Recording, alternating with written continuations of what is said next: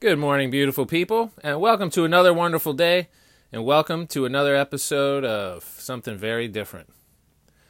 Today I'd love to talk about clarity and awareness.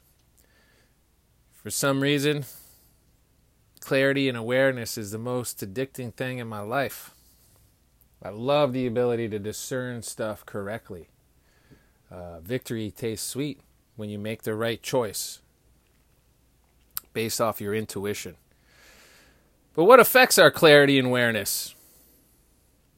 The first thing that comes to mind when I think about clarity and awareness is, first of all, the angle or the perspective at which you put yourself to information will determine how you interpret that information. And one of the big problems that I see is that the electromagnetic energy that is bombarding people's body, that the endocrine system in the body's sensors transduce into hormonal information.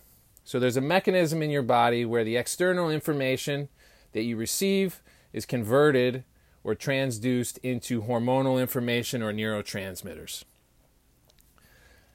Now, if we judge this information based on biases that we have, then we see this information through a particular lens.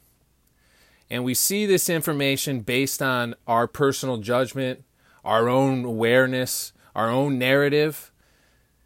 We take information and try to fit it into what we want it to fit into. The first step to clarity and awareness is putting aside your bias to see without the emotional attachment that you have to life. You have to see things clearly without your own personal bias. And unfortunately, the presence of your past and things that have happened to you is what pollutes your judgment or your clarity or your awareness in the present moment.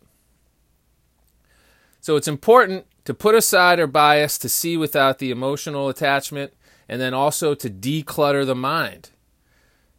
Now think about if you have to not judge this information and you have to let it go through. Now the sheer volume of information coming at you is a danger. That's a problem.